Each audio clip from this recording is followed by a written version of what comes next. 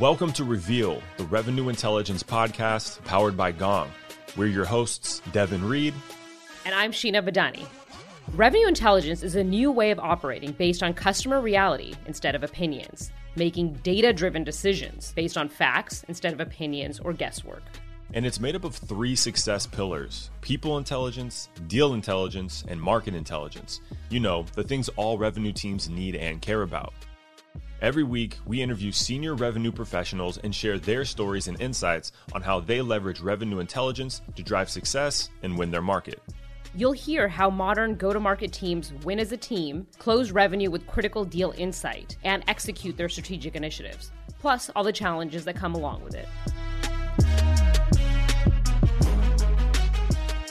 So Devin, you've been in sales and now marketing for some time, and it is not a secret that the use of data has increased pretty significantly in how we talk about sales and how sales folks manage their teams. It's something that's pretty close to your own heart and your own experiences as well. Yes, most definitely. And I think when I started in sales, I thought it was more slick talking, psychology. Can you be persuasive? That was my perception of great salespeople. I admittedly got introduced to the concept of data and sales through Gong before I even worked here, like four or 5 years ago. And I saw a blog post that Chris Orlob had written, which was like kind of like the first sales stat I think that we published, which was talk time. Like, what is the ideal talk time for buyers and sellers, specifically trying to help sellers be more productive? So I think at that time it really clicked that, whoa, there's this new way to measure persuasiveness, to measure these soft skills or these I was born with them sales skills, you can't learn them type of things. Right. And now I'm just, I don't know, neck deep, eye deep in data and sales. And I love it. It is one of the coolest parts of my job for sure. And I love seeing how it's not just happening in a silo. Like, it's not just me or not just Gong, but people across the sales community are genuinely adopting a data-minded approach to their pipeline, to their forecast, to their discovery calls, and anything and everything in between. I love it.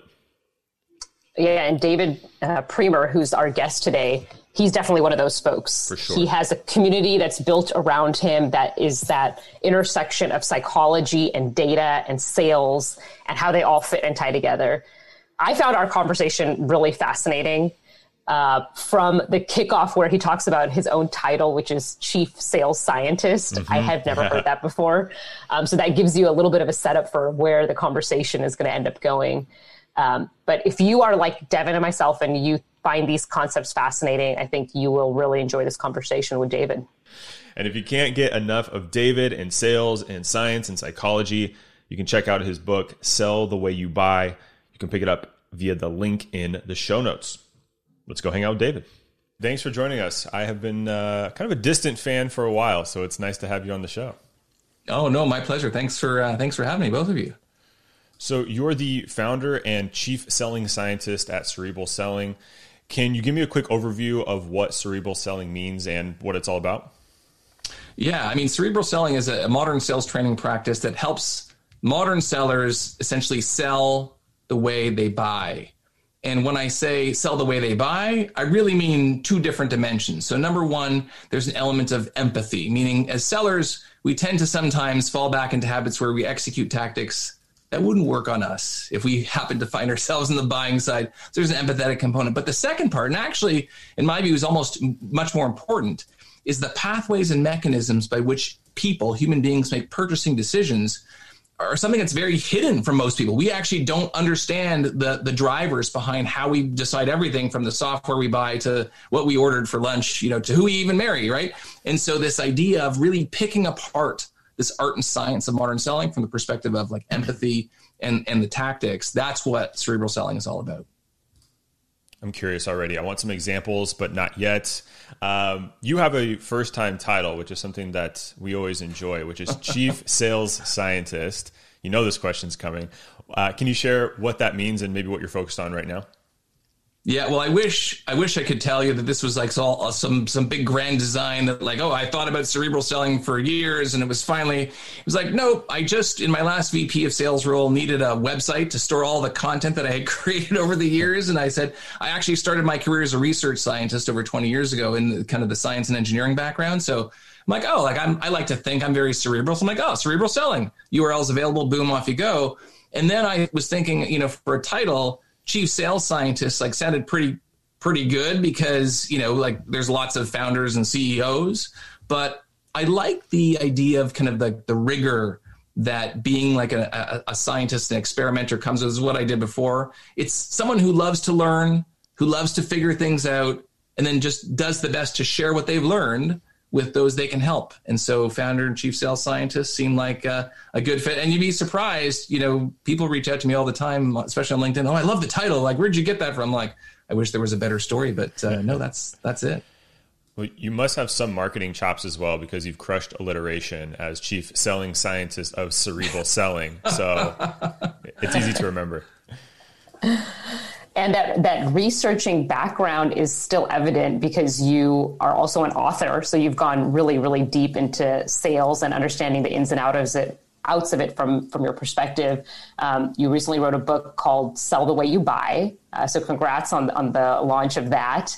One of the things the questions that your book focuses on is, do you ever wonder why you don't like talking to salespeople? So it's exactly that, like getting back into that seat of being a buyer. Tell us more about how did that question come up? Why is that important? Yeah, well, I mean, we all stand on the shoulders of giants, and one of my favorite sales books is Dan Pink's book, To Sell is Human. And in To Sell is Human, he asks people, he says, look, selling is the number one profession, in America. 1 out of 9 people, I believe, and I talk about this in my book too, are in some kind of bona fide sales titled role, although the majority do a ton of selling or moving people in our jobs. And so he asked people, he said, what's the first word that comes to mind when I say sales or selling? And he made a little word cloud of this research, and 80% of the words are like visceral, negative, like pushy, sleazy, manipulative, like negative reaction. And we all feel that way. Like I asked that, like I could be in a ballroom giving a talk to 1,000 sales reps, and I say, show of hands, who here likes talking to salespeople, right? Very few hands go up. And so the question is, well, why is that the case? And one of the things that Dan Pink talks about is this concept of information asymmetry.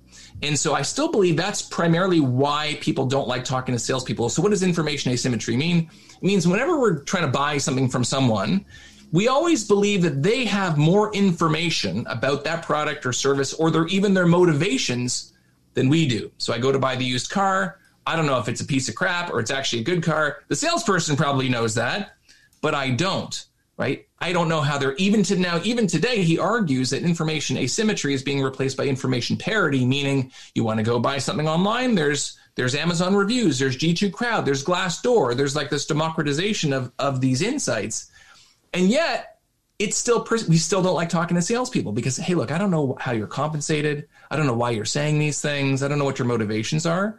And so whenever we have that kind of, lack of trust or authenticity, it breeds this fear. And that's why in general, we don't like talking to salespeople. We're always questioning why they do, what do they want out of this? Right. So that's primarily why.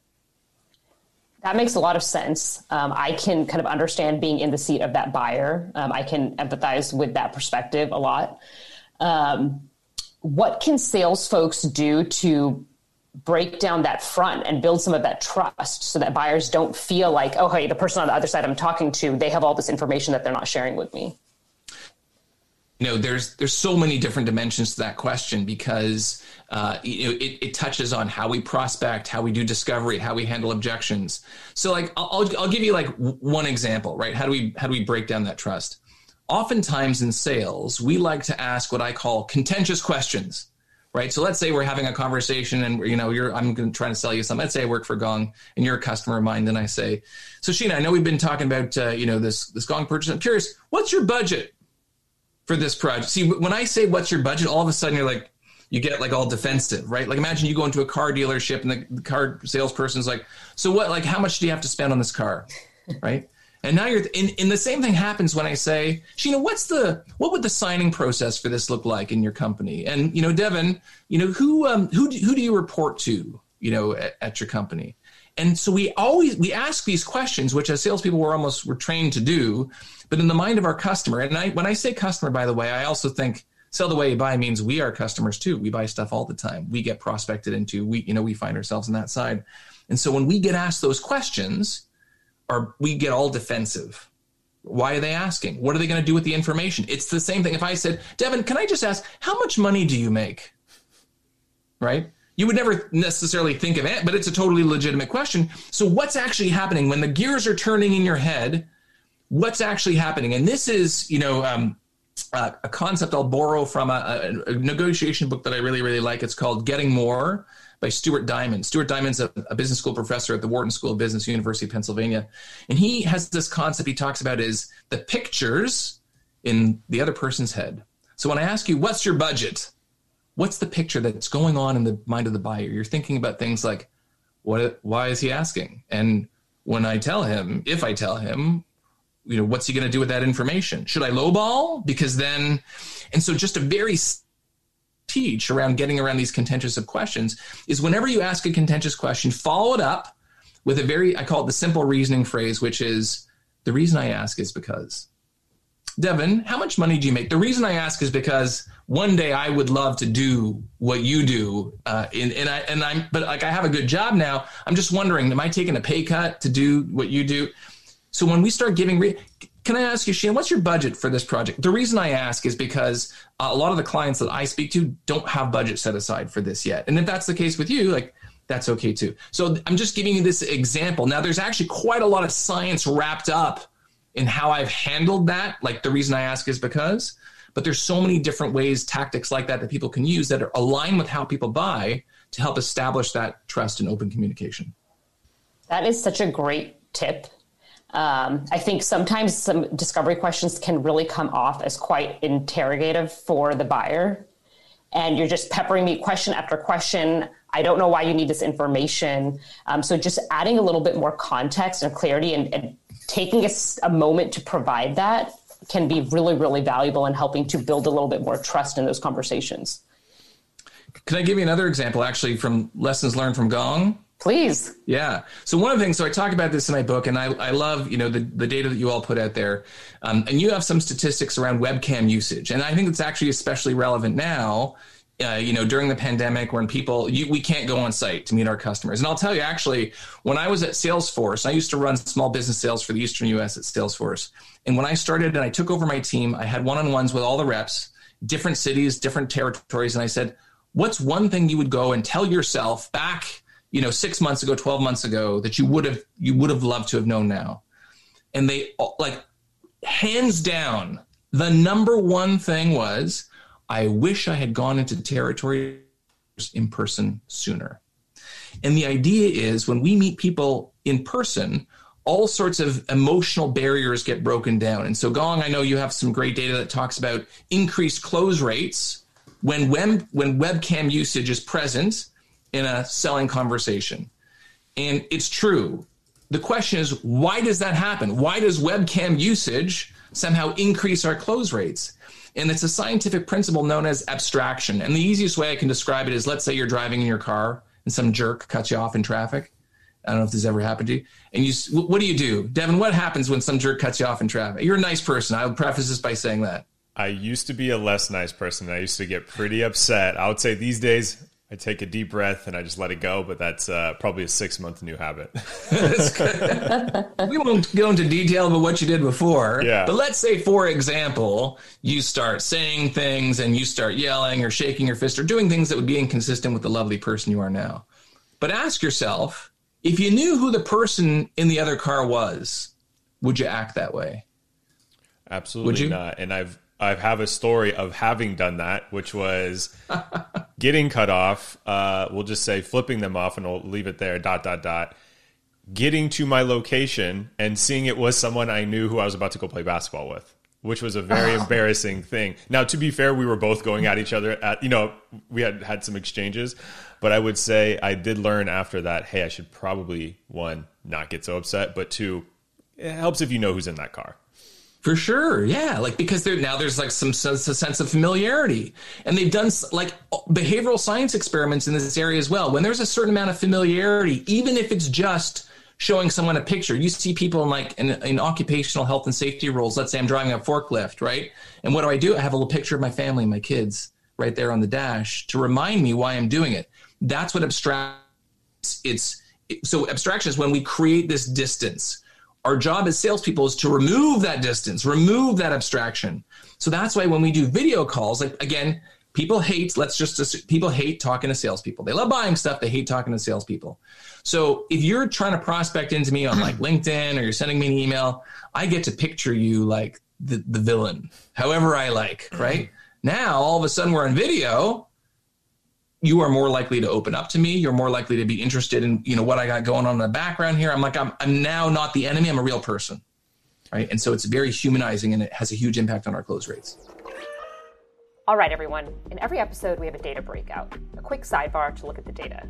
David shared the concept of abstraction, the emotional barriers that fall away when we see each other as real people, and why turning on your webcam can actually build familiarity and boost your close rate. And our Gong Labs data backs that up.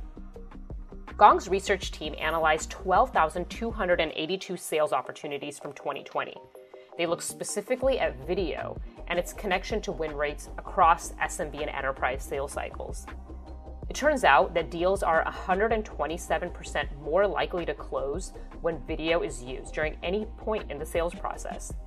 Even the buyer's use of video works in our favor, sending win rates up by 96%. That means selling with video not only helps us create a deeper connection with our customers, but can also have a dramatic impact on our ability to influence them. Stay tuned to the micro action at the end of the episode for tips to help you build a stronger connection during sales calls. I'm curious. So I used to see pictures of people's email signature would have a picture of their face on it. And I never understood why. And maybe it was just, I love the way I look, or here's a great photo. That's always a possibility. But do you think, like, you see where I'm going with this? Like, would you say, hey, putting your picture and your signature for an outbound, prospecting email, would that help? Absolutely. It will help. It's funny. It's almost in an email. I feel it kind of helps a little bit. I have no data to back me up on this. Helps a little bit more than in a LinkedIn profile, because everyone's got their picture on their LinkedIn profile. Right. But even things like, the use of video, there's lots of tools where you can send people asynchronous video. Like a tool that I use often is a tool called Go Video by a company called Vidyard. It's like a free Chrome plugin. And it lets me, record little few-minute videos and send them to people from a prospecting perspective. So you don't have to be on a Zoom meeting, and even just them seeing you is powerful. Not just because they're seeing you in person, but the other kind of secret little tactic that's baked into that is the fact that you put in the effort to make a custom little video for someone, right? And it triggers their sense of reciprocity. And this goes, if you want even a simpler example of that. You're prospecting to someone on LinkedIn. I don't know about you all. I get prospects on LinkedIn from so many different dimensions. Oh, you're a small business owner. You're this, you're that. And it's staggering to me, especially in the last year that we've been in the pandemic, how little research and effort people put in to the prospecting, almost to the point where I'm sitting there scratching my head saying, do you even know what the hell it is I do? I don't run a call center. I'm not a Salesforce implementation part. I don't know why you think this, right? Now imagine if you just did a teensy weensy little bit of research, right? To show me that you put in the effort, never mind the video. I'm going to be much more likely, not necessarily to buy something from you, but at least to get back to you and tell you no. Do you the courtesy of telling you no? Otherwise, if you're just a drive-by kind of connect and pitch, there's no relationship, there's no effort, there's no reciprocity. So all these little things that we take for granted make a huge difference in your ability to convert customers. Completely agree. And to tie the two together, to prep for this interview today, I went to your website and watched a video of you for my research. So I feel like I could know you a little bit more because, that's what, Sheena and I as interviewers, the sooner you can get to know somebody, that first 5-10 minutes, you have a better conversation afterwards. It's very rare you just spark a great conversation with someone you've never met before. And so that was my goal. So I can say, I don't know if we're hitting it off, David. I'll leave it up to you at the end of this episode, but I think so. It's going pretty good. I'd like to go back to something where you said, there's plenty of ways that we as sellers sell, but we don't buy the same way. Can you share some more examples of that might be, relevant or common for people listening? Yeah. One of the things I often talk about is what people refer to as closing techniques, right? So we're on the phone or we're on the Zoom, we're having like a good conversation and the deal is heading in the right direction. And I say, so, hey, Devin, Sheena, do you think there's any reason why we wouldn't be able to get a deal done in the next couple of days? Right. And what's going on in your mind? All of a sudden you're starting to feel this pressure, right? This pressure of, well, hold on a second. Now I kind of, I don't really, now I feel like my freedom to choose is being restricted. And interestingly, you see this a lot. And it's actually, I love sales lessons, by the way, from we talk a lot about B2B technology sales and so on. I love sales lessons from life, not just, bona fide selling situations. Like when you walk into, for example, like the Gap, right? You walk into a clothing store, you're in the mall, you walk into the Gap, and there's someone at the front who says, "Excuse me, sir, can I help you find something?" What do you say? Sheena, what do you say? I'm just browsing.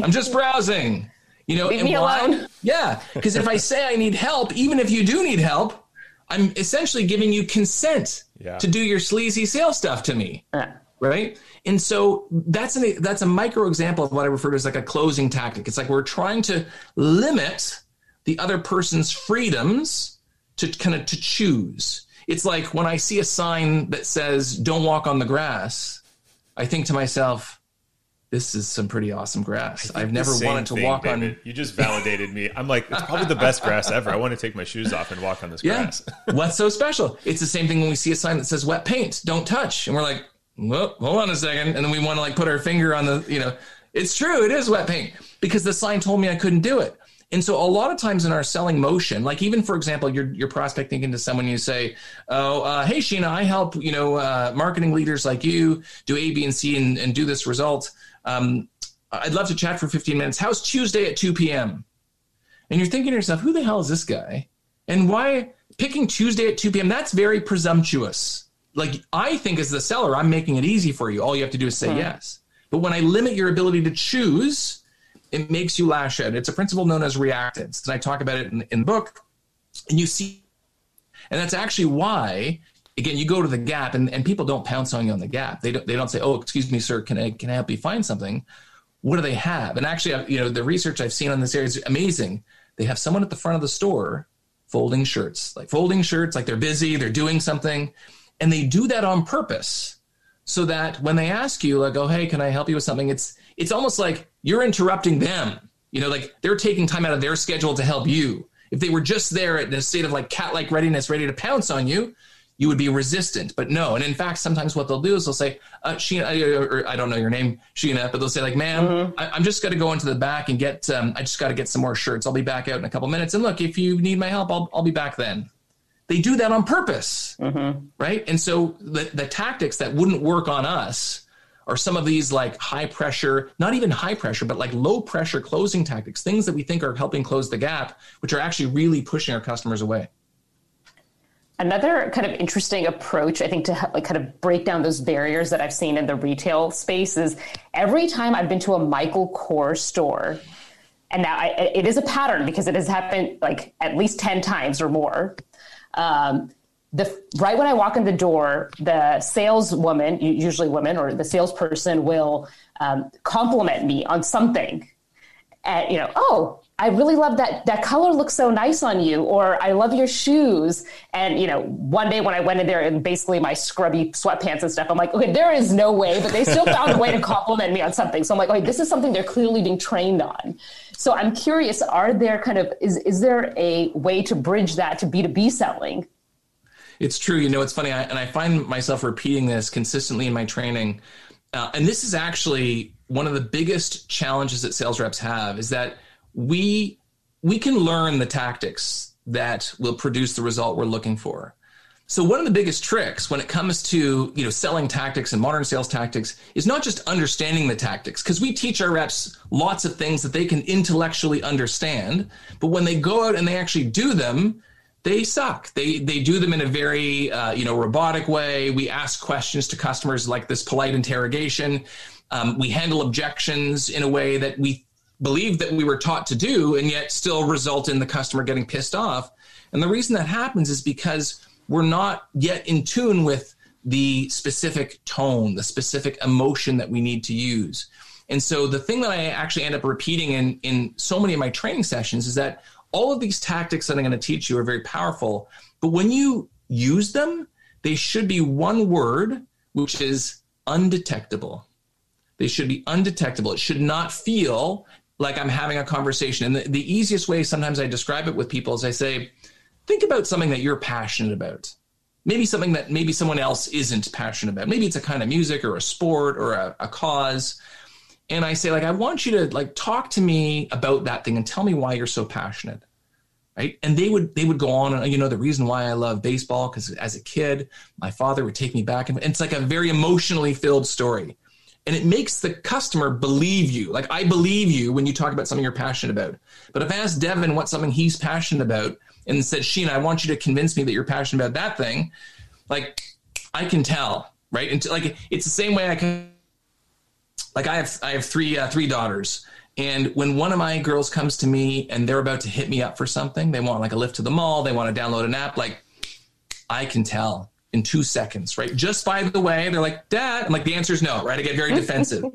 And so the real trick with all these tactics is making them undetectable. And to make them undetectable, you need to practice, right? You need to practice not just the tactic itself, but the tone. So it sounds very human, because so often the tactics that we use, and even I'm going to pull a Ricky Bobby and say, with all due respect to marketing, right? We love marketing.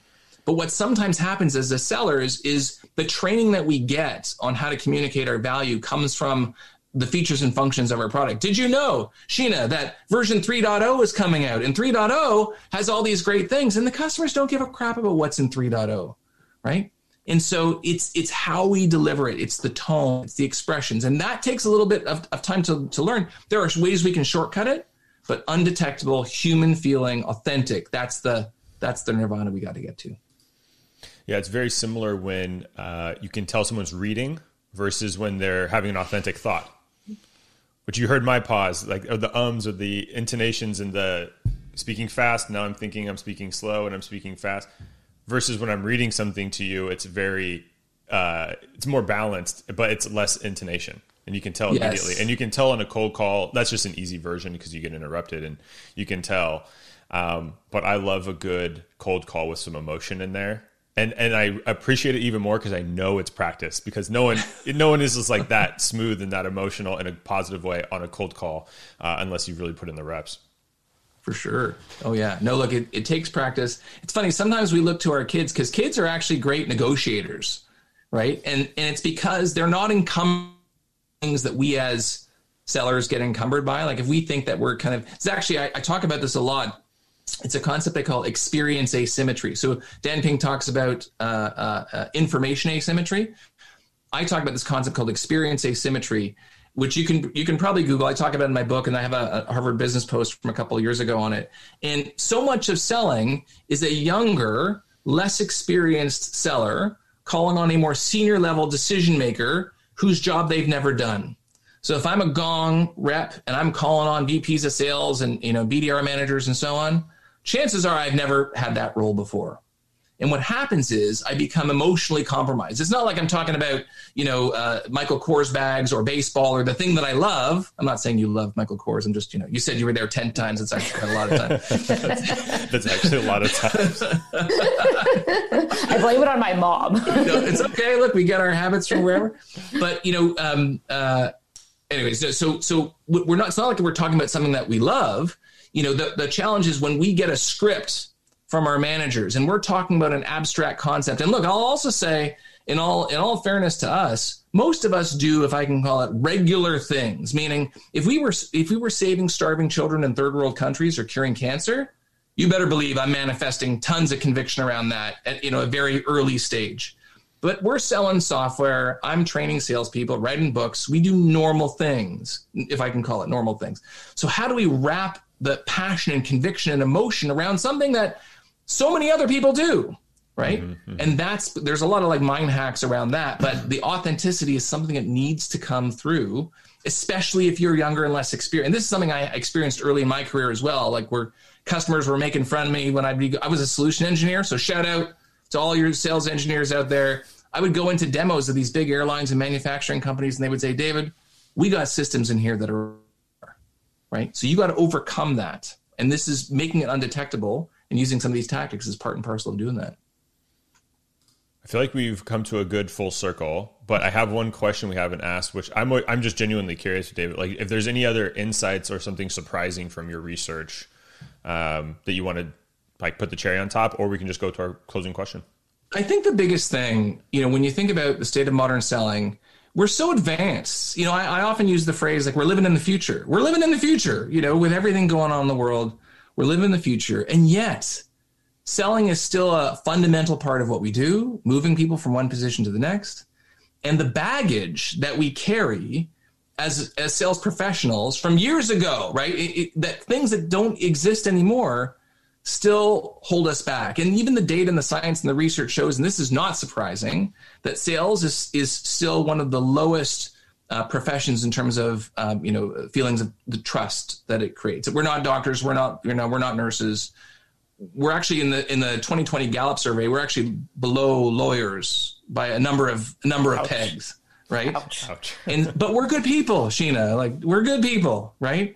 And so it's still surprising to me that while we live in the future, we still have this legacy that we carry around with us that we need to collectively do better to get rid of, because, and this is actually why when people reach out to me on LinkedIn, don't do this, by the way, but if people reach out to me on LinkedIn and the outreach is like so bad and horrible and I should just ignore it.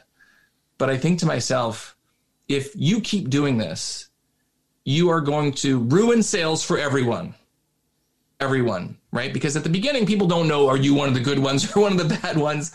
And so we all have to collectively, it's like vaccinations. We all have to be vaccinated, right? Otherwise, none of it makes a difference. And so the thing that is surprising but not surprising is that the kind of the burden of being a professional seller still exists in terms of the emotion that it creates after all these years. And with all the technologies, I'm looking at you and so many other technologies that we have to help us get better.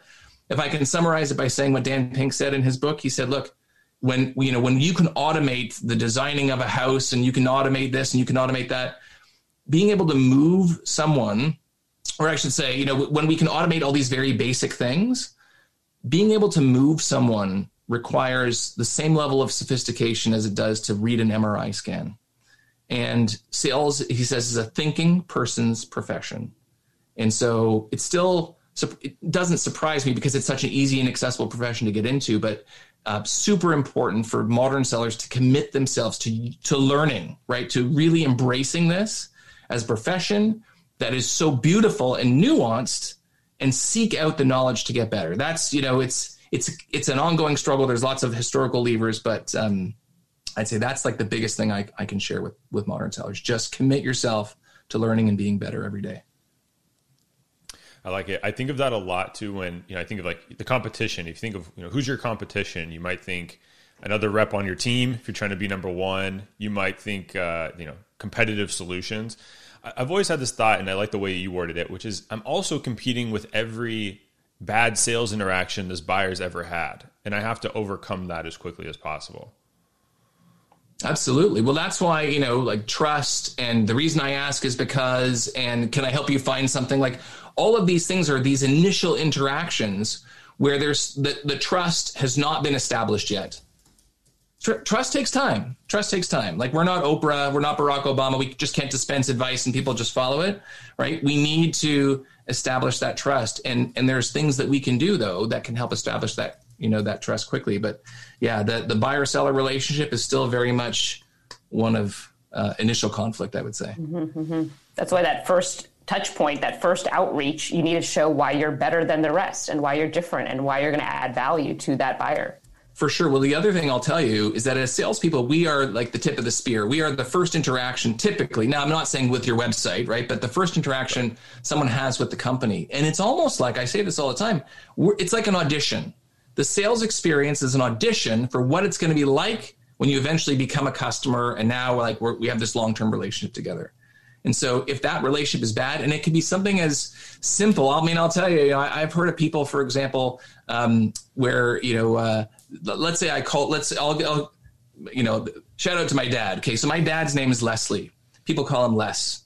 And he got called by someone who wanted to sell him something, a bank actually, and a bank he'd been dealing with for years. And he's in the database. He's worked with the bank for years. And someone called him up and said, so, hey, Leslie. And he's like, oh, let me stop you there. No one calls me Leslie. Everyone calls me Les. And that's something really simple for you to have known, given that my relationship with the bank, and it's probably in a CRM somewhere. And even like a simple, and he didn't convert. And even a simple, small thing like that, spelling mistakes, the way you make people feel, your attention to detail, it all matters, especially in sales. Well, with that, we're at the tail end of our conversation, but we can't let you go until we ask you this one question, which is, how would you describe sales in one word? You know what? The word I would use is amazing. That's the high level. It is so beautiful. It's so nuanced. It's so complicated. There's so much history and baggage and potential, for everything. I'm talking about it as though it's a profession I've fallen in love with, which I have, for 20 years. And this is why I'm so passionate about helping people be better at it. But it's so, when you step back, it's just so amazing. It's so nuanced. It's like the giver and taker of all things. It's a very intoxicating profession.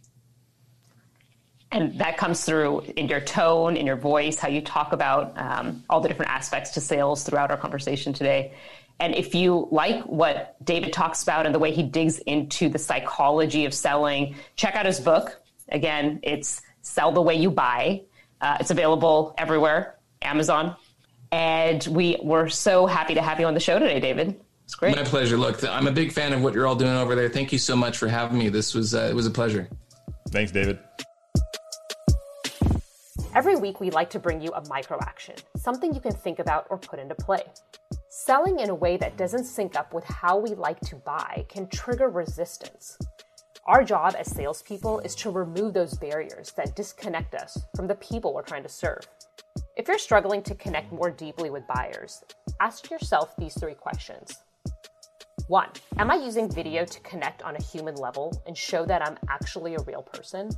2, am I asking contentious questions like, what's your budget? Without following it up with a simple reasoning phrase like, the reason I ask is because.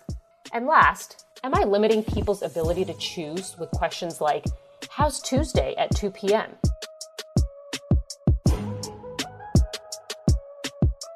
Did you like today's episode? Subscribe now so next week's episode will be waiting for you on Monday. And if you really like the podcast, please leave a review.